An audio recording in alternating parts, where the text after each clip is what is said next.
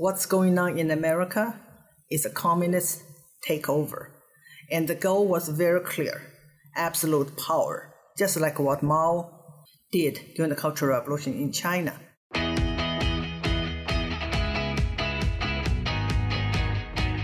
This is the Daily Signal podcast for Monday, November 27th. Welcome back from your Thanksgiving holiday. I'm Virginia Allen, and that was Xi Van Fleet, author of the newly released book, Mao's America, A Survivor's Warning. Xi Van Fleet joins my colleague Samantha Asheris on today's show to discuss what it was like growing up in China under Mao Zedong, the number one takeaway she wants people to have after reading her book, and much more. We'll get to Sam's conversation with Xi Van Fleet right after this. As conservatives, sometimes it feels like we're constantly on defense against bad ideas. Bad philosophy, revisionist history, junk science, and divisive politics. But here's something I've come to understand. When faced with bad ideas, it's not enough to just defend. If we want to save this country, then it's time to go on offense. Conservative principles are ideas that work. Individual responsibility, strong local communities, and belief in the American dream. As a former college professor and current president of the Heritage Foundation, my life's mission is to learn, educate, and take action.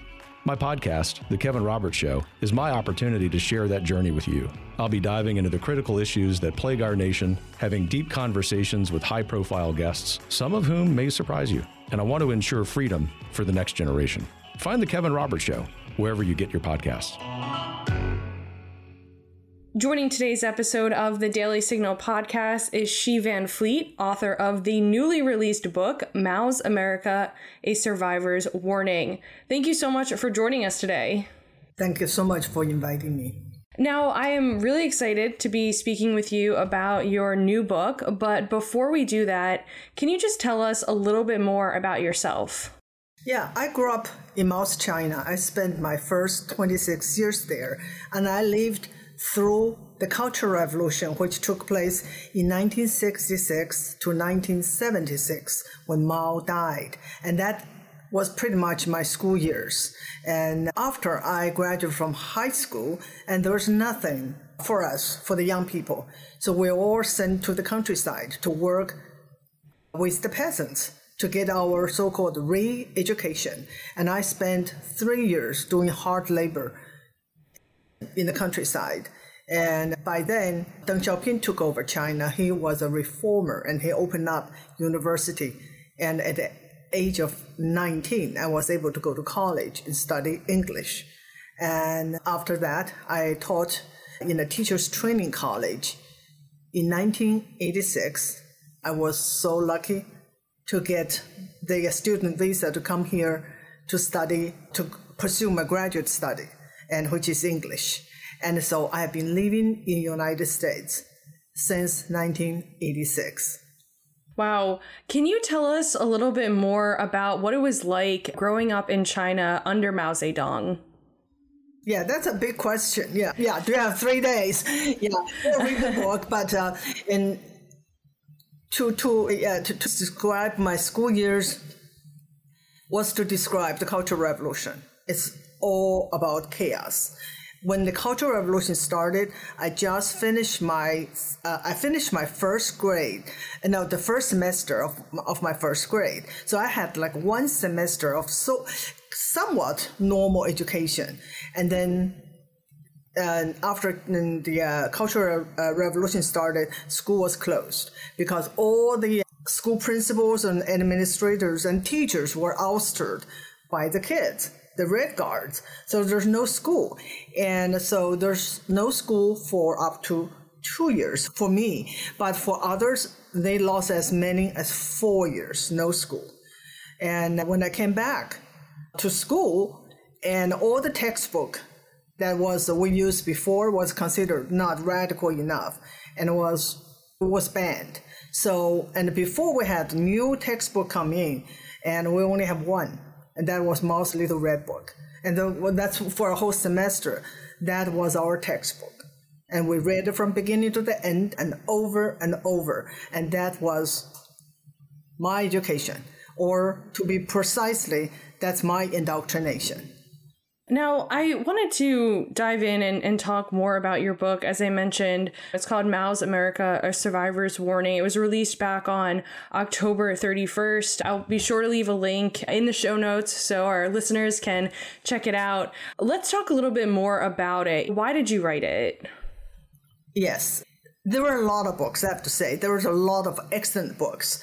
A lot of them were memoirs and stories of an individual's experience, either of the Cultural Revolution, of Mao's China. And there are a lot of history books, and you can learn about history. My book is neither. My book is really, the goal of this book is to lay out the parallels of the two cultural revolutions that I experienced 50 years ago and the one I'm experiencing with millions of Americans right now, the woke revolution. And I'll try to lay out the parallels to let people see that woke is nothing new.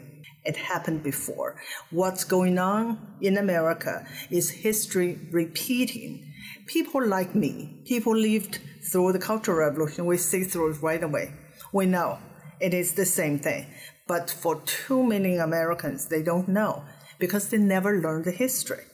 They do not know history of communism. They know very little of Mao's Cultural Revolution. And so they don't know what it is. They just know it's crazy. But the book that I wrote is to warn people, this is the same thing. It is Marxist revolution. Mao's goal was to take power and in the process destroy the Chinese civilization. Anything traditional, anything that's old needs to be dismantled. And what we are seeing here is the same thing. A certain group of people desire power. In order to do that, they want to destroy America because that is obstacle to their power. Same thing. And the same kind of revolution and the same goal, and there will be the same result. Mao's revolution destroyed China, and the woke revolution, if we don't stop it, will destroy America and are gone with the freedom that we take so for granted. So many of us take for granted. Without giving away too many spoilers from the book, of course, we want people to buy it and read it. What is the number one takeaway you want people to have after reading your book? Yeah, mine is not a history. As I said, it's not a history. It is my own experience that I experienced, that I witnessed. And so I want people to take it more seriously, that I'm telling you from my own witness account. And so understand the nature of the woke revolution, and more than that, take action. And I tell the readers how I got involved, being a very shy, and usually the Asian community are not known for very outspoken. We usually are kind of quiet, and we do our own. We work hard, but we usually are not politically very active. How I got out of that and become engaged, and now become really a voice for the anti-communist movement, really. So I want people to know that if I can do it, they can do it as well. And so not just to understand, that's the first step, but really take action. I wanted to read an excerpt from your book that was published by the Daily Caller. It reads, "While China is becoming less and less like the West is becoming more and more like China." Can you talk to us a little bit about this? What did you mean by this? Yes, and you know that after the Cultural Revolution, China was at the very brink of total collapse, and I think it's already collapsed. The economy was in ruins, and people lost faith in communism because they have had enough. The Cultural Revolution destroyed everything, and that was the time that Deng Xiaoping, the next one in power, realized the only way to save China and save CCP is to bring in foreign investment. In other words, it was the capitalism that saved China's communism. So we were taught in the West, that by engaging with the West will help China to become more democratic. A lot of people believed it, and including me. I thought as long as kids open, and when you open with trade, the ideas also come in that I think eventually China will be more democratic, which was what I experienced and witnessed in the early 1990s. When I went back to China, so amazed that people could talk openly, to each other. They still could not talk on the media, whatever. But discussion was going on, and people was talking about all the lies that were taught, and then they were really excited about the future that China might hold. And what happened? What happened, really? What happened is China never gave up communism. They created a new model, and many people call it the China model. That is Chinese dictatorship with the blood transfusion from capitalism. They become more totalitarian. Meanwhile, during the process, many Western politicians actually drew in for that kind of power that like Xi Jinping had. So by now, we see what happened during that the exchange, and supposedly we're going to help them to be more democratic. Now we see, especially during the COVID, we become more totalitarian. So that is a lesson, and that is a lesson that we just keep learning and never learned it, that you cannot work with communism and hoping that you will become a win situation. And as the Chinese said, win to them is they win twice. You probably heard about it. No, you can't trust communism. The only way to deal with communism is defeat it, destroy it, because that was the greatest evil that we have ever seen. And it's here, and that is the tragedy. It is here. Now, I just saw some video footage. You probably saw it too. In the pro-Palestinian protest, we see communist flags among the protesters. Communism is not only here, it's going mainstream. One thing I also wanted to ask you, this is another section of your book, another line that I wanted to highlight that I thought was really interesting. You write, in China, Xi Jinping has revived Mao's cultural revolution. In America, the progressives have launched the second phase of the counterculture revolution. When did you first notice the second phase of the counterculture revolution begin? I think there's a lot of signs, and I noticed along the way, but really, the turning point is 2020. By then, it's no longer a sign.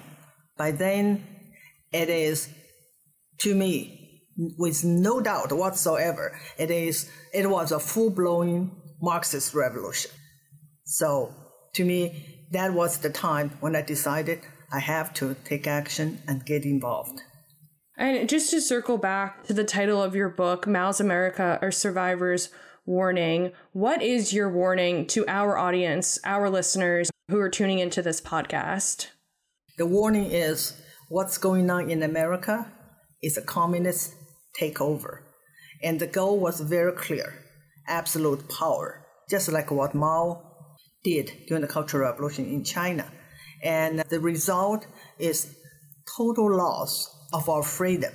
And what's awaiting for us is a totalitarian dictatorship. Well, thank you so much for joining us today. Any final thoughts before we go? Please read the book.